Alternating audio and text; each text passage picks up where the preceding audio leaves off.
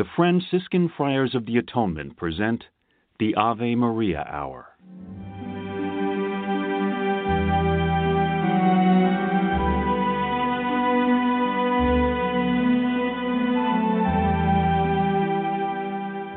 Hello, this is Father Bob Warren of the Franciscan Friars of the Atonement.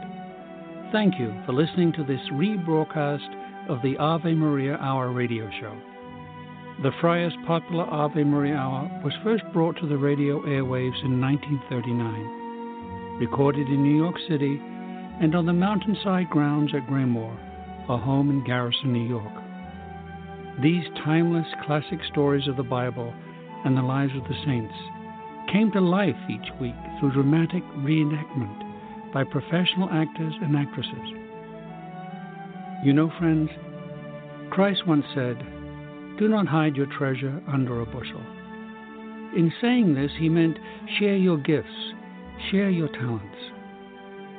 The Friars of the Atonement feel the message in these broadcasts remains as powerful and timely as when they were originally aired, and we are so happy to be able to share them with you today.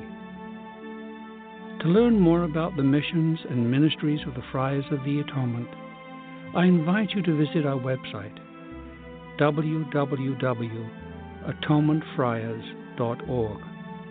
In the meantime, sit back and enjoy this rebroadcast of the Ave Maria Hour.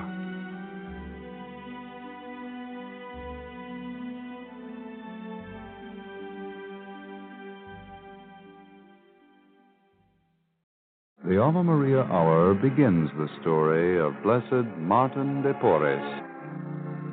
Over 300 years ago, I lived in that other America, the one which lies to the south. I was born in the royal city of Lima in Peru, the son of Don Juan de Porres and Ana Velasquez. My father was a proud Spanish nobleman, and my mother was a Negro. I, too, was black, and when I was only a little boy, I learned that the color of one's skin matters a great deal. I knew that my father had rejected my sister and me because we were not like him, and for this reason he abandoned my mother, who loved him deeply. I believe that my mother hated us because of it. She was often angry. Martin? Yes, Mother? Do you think I can trust you to go to the market and buy something for dinner? I think you can, Mother. You had best be sure. You remember what happened last time I sent you to buy food? You do remember? I remembered very well. The week before, she had given me a silver coin with which to buy bread, but I had seen a beggar hungrier than we were at home. And, well, I came back without the coin or the bread. My body still ached from the whipping she gave me. Yes, I do remember, Mother. And I'll try not to give away any more money. But it's so hard to see people who are hungry who need help. If they're hungry, let them work for a living. Here's some coins. I want some bread and some rice, and don't let anyone cheat you. Hurry now. I'll run, Mother. I'll run all the way. I had nothing to eat for 3 days. I remember now how he looked, crouched there by the church of Santo Domingo in the plaza, a ragged sack over his shoulders, wrinkled and old and hungry. He held out his claw-like hands to me, and I couldn't help myself. I disobeyed my mother once more. I gave the beggar the coins I held in my hand, and hardly hearing the old man's thanks, I ran quickly into the church to tell God what I had done, and to ask him what was right and what was wrong. Dear Lord, my mother will beat me, and she will be right, for we are poor, and she works hard for the money I gave away. But, dear Lord, I can't bear the sufferings of those who are sick and hungry. I cannot keep for myself what they need more than I. I want to help them. Teach me what to do. Dear Lord, help me be brave when I tell my mother. Amen.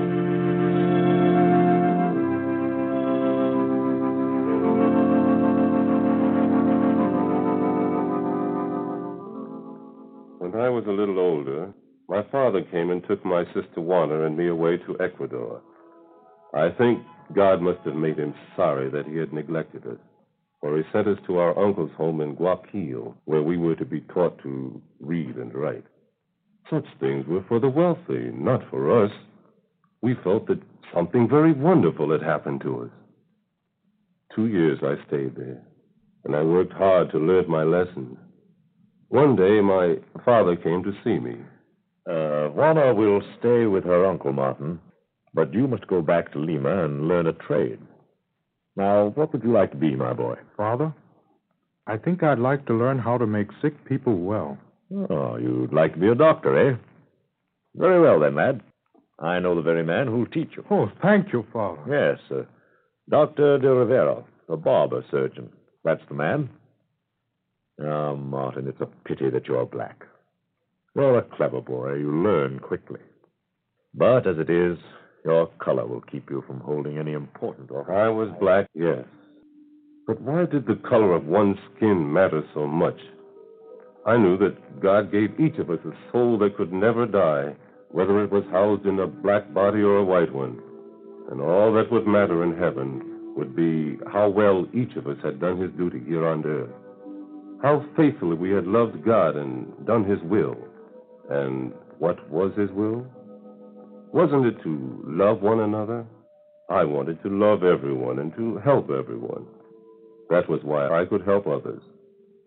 One day, when I was nearly 15, outside the shop where I was... Is someone hurt? An Indian. He was knifed in the back. Then why doesn't someone help him?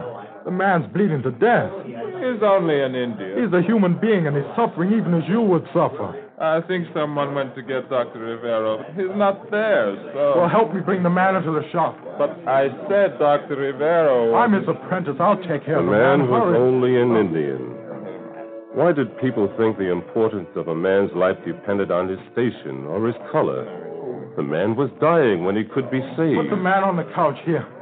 I'll bring some water. This is ridiculous. Who is this little Negro? I know him. He is Martin de Porres. I hear he's already something of a doctor. That is hardly more than a boy. Oh, my poor man.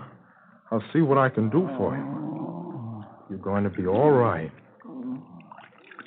Bleeding will stop soon. You see, the wound is clean now. The boy is wonderful. I don't think the doctor himself could have done better. When I sprinkle this powder on the wound, I think it'll be all right. Then I'll bandage it. The bleeding stopped. As though by magic. There. You've lost a lot of blood. Just rest and be quiet. Tomorrow I'll put a fresh bandage on the wound. Yes, even in my youth, I could help others. I could serve God. But I wanted to be still closer to him. I decided there was but one thing I could do with my life. That was when I went to the Dominican I want to convent come in and Lima. live here at the monastery, Father Francis. I'll do anything you ask of me. Only let me stay. And are you asking to become a lay brother, my boy? No, Father. Oh, no. I want to live in the monastery and work there. I'll sweep the halls and take care of the garden. I'll work hard and do the very best I can. Well, we've heard of you here at the convent, Martin. Of your work with the sick and of your kindness and pity toward outcasts. We welcome you here, but you understand that you'll be hardly more than a servant. That's what I want to be. A servant to God. I want to be close to him and to help any soul which gives itself to him.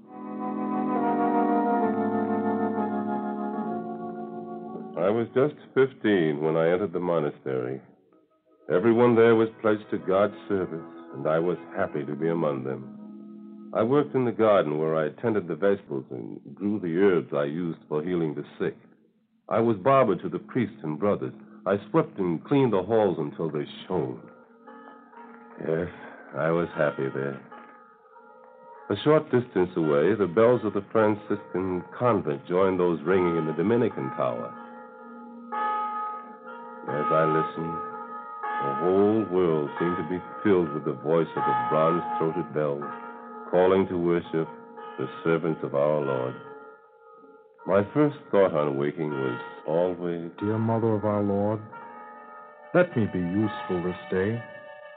Holy Father Dominic, help me in my work. St. Joseph, pray for all of us in this monastery and keep us from harm. Amen. I prayed that God would make me useful, and sometimes I was a little. One day I went to the cell of Father Peter. Oh, in heaven's name, leave me alone. I don't want anything but to be left alone with my pain. But, Father, I brought you something. Well, then take it away, Martin. I don't want anything. Do you understand? It's a nice fresh salad, Father, with capers. Won't you even look at it? Huh? A salad?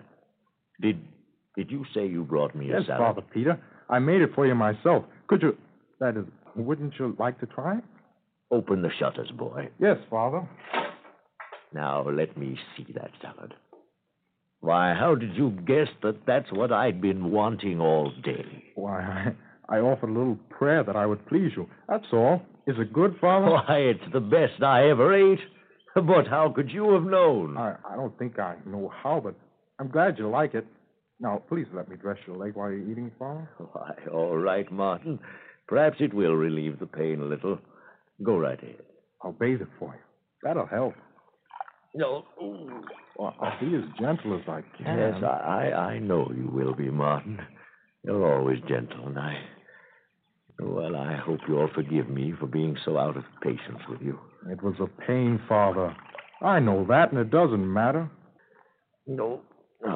Poor Father Peter. Yes. Yes, poor Father Peter. You know that I'm to lose this leg, Martin. Maybe something can be done. No, my boy, I'm afraid not. No, it'll be amputated tomorrow. But, Father, God is so wonderful. He can do such wonderful things when people have faith in him. I thought of Father Peter after I left his cell. What a terrible thing. How could he ever go about his priestly duties? How could he say Holy Mass? I was in the kitchen sweeping the floor when I heard someone call to me. Martin! Why, Father Peter, you're walking. Oh, Martin, I'm cured. Just after you went away, the pain and swelling left my leg. Oh, my son, you did it. You've made me well again. Oh, no, Father. I didn't do anything but wash your leg in plain water. Plain water? Why, there must have been more to it than that. Plain water and a clean bandage. Anyone could have done the same thing for you, Father Peter. Well, then, how is it I'm cured so suddenly, when for months this leg's been so badly infected? Why, Martin, look at it now. Do you still say you had nothing to do with it? No, Father. It's true I did nothing. Only God could have cured you so quickly. I think he must love you very much, Father Peter. Of course, only God could have cured Father Peter. It was foolish of him to think I had anything to do with it. The fathers began to believe that I had some supernatural power, that I could work miracles with the sick and injured. I had only offered prayers for Father Peter. That was all.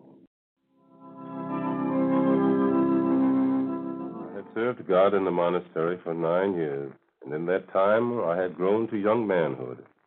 In all those years, I had known only kindness and love. The fathers and brothers had all been so good to me, a Negro. There was nothing I wouldn't have done to repay them. One day, as I was working in the garden, I looked up from my hoeing and saw the Father Prior go out the gate and turn in the direction of the market. He was carrying something, and I ran after him. Why? Oh, it's Martin. Oh, what is it, boy? Oh, Father, where are you going with our beautiful pictures? My son, I'm going to sell them. I was afraid you would say that. Yes, Martin, I must. Things have been going from bad to worse. You know the monastery is in debt, and the sale of these pictures will help. No, Father. I have a better idea. Friar rested the heavy frames against the post and turned to me. The sun lighted the rich gold frame, but it also revealed the tired and worried lines in the old priest's face as he asked, Well, now, what is it, my son? Sell me instead, Father. What? Sell you? Yes, Father, as a slave, For 9 years, I have lived here at the Santo Domingo, and you have given me my food and clothes and shelter. Now I want to do something to help you. My son, who told you to do this? Why, no one, Father. I've been praying that you'd be able to get money to pay the debt, but since you haven't, I'm pretty sure you can find someone who will give a good price for me. I'm strong and healthy. I'd bring a good price. I'm sure I would. You need the money. Martin, listen to me. There are some things that money can't buy. One of those is a faithful heart. We'll never be so poor that we would want you to leave us, my boy. Now go home, Martin, and don't worry. God will look out for us somehow. I obeyed the Father Prior, but my heart was still troubled. Perhaps he didn't realize how anxious the rich people of Lima were for strong, healthy Negro slaves. I didn't understand why. Then one day he sent for me. So you see, Martin, you are not to be a servant here anymore. You are to become a brother. Oh, no, Father. Why do you say that, my son? I'm not worthy. I want only to be useful, to work in the garden and in the kitchen as I always have. Oh, what an impossible man you are, Martin. Why, you should have been a lay brother long ago.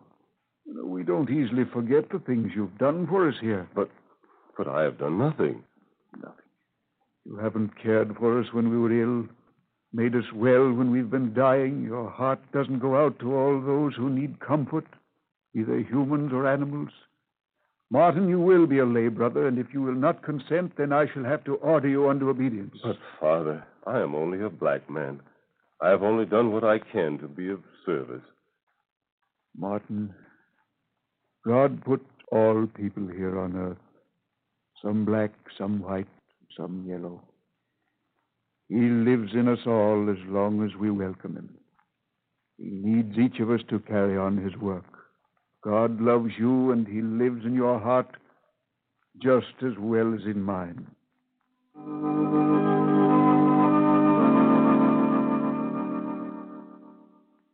I was to be a lay brother in the First Order of St. Dominic. I was to make a solemn promise before everyone in the convent that God had chosen me as his friend. I felt unworthy of such an honor, but the prior had spoken, and I had to obey. But God giveth grace to the humble, and to God belonged the credit for anything I had done. To me belonged the blame for not having done more. I went on with my duties as before. I couldn't give them up. I couldn't be idle, and I offered my work to God. One day, Juan Messias, a lay brother like myself, stood at the gates of the monastery with me. We had just served our last food to the poor who had come to our gate. There, Martin.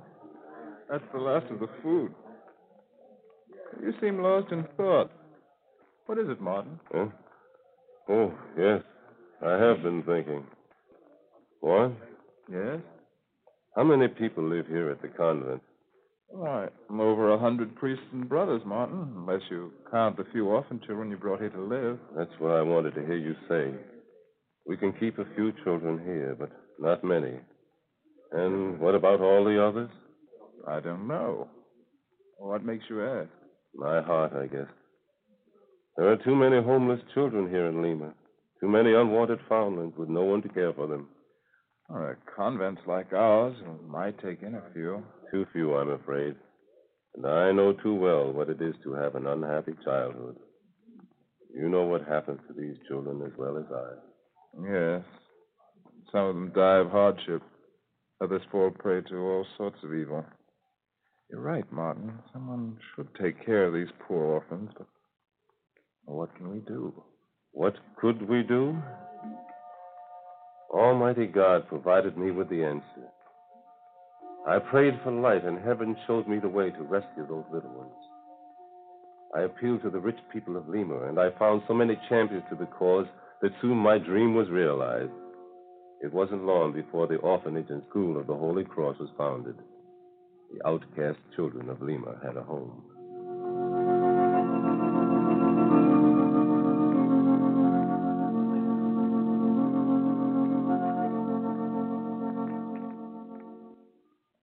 The years at Santo Domingo seemed to fly. I had lived at the convent for 45 happy years. Many of my friends had gone to heaven for their long rest. I longed now to join them. One day as I was working in the kitchen, Father Cyprian came to me. Brother Martin, I have a surprise for you. A surprise, Father? Yes? You're going to Mexico with His Grace, the Archbishop. To Mexico?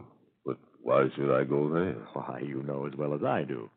The Archbishop wants you to be with him. Since you saved his life, Oh, no, Father. His Grace would have recovered without my help. Those cures are only the work of God in answer to my simple prayers. Now, where would we all be if it were not for you, Martin? Right here at Santo Domingo, Father. What can anyone do with a man like you? Why, Martin, My brother Martin, you're ill. Why didn't you tell me? I'm all right. It was only a little pain. It's only natural for an old man to feel his age now and then. 60 years isn't old. You've been working too hard. You go and lie down, Brother Martin. Yes, perhaps I will as soon as I finish my work. And you think about Mexico. You can give me your answer after you've rested. No, Father. I can give you my answer now. I'll never leave Santo Domingo. I think that within a very few days, I shall be dead.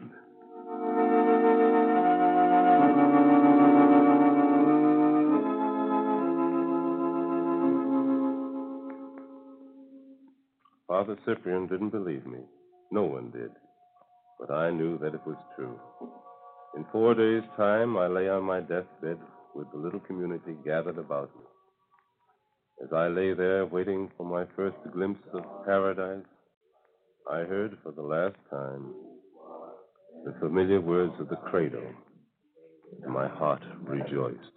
And was born by the Holy Ghost of the Virgin Mary, and was made man, God of God, light of light, who for us men and our salvation came down from heaven.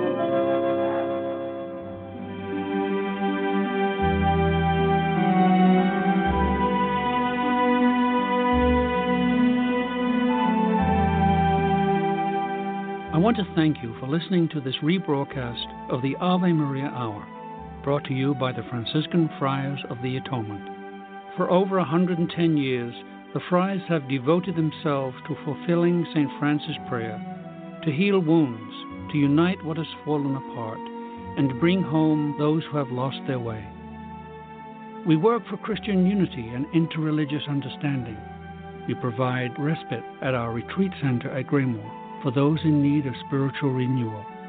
We staff parishes throughout the world, serve as chaplains for colleges, hospitals, and prisons. We care for the ill through hospice work, ministry to those with HIV/AIDS.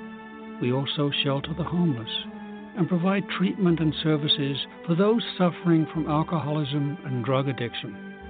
If you would like to be included in our prayer list, participate in special St. Anthony novenas, and or visit St. Anthony's Shrine, Graymoor, attend a retreat, learn more about our Ave Maria Hour productions, or simply make a donation to assist us in fulfilling St. Francis' prayer to help those in need, please visit our website at atonementfriars.org or email me at avemaria@atonementfriars.org. You can write to me, Father Bob, Friars of the Atonement, Graymoor, Post Office Box 300, Garrison, New York, 10524. And so, in closing, I ask for the blessing of God upon you and those you love. May the Lord bless you and keep you. May His face shine upon you and be gracious to you.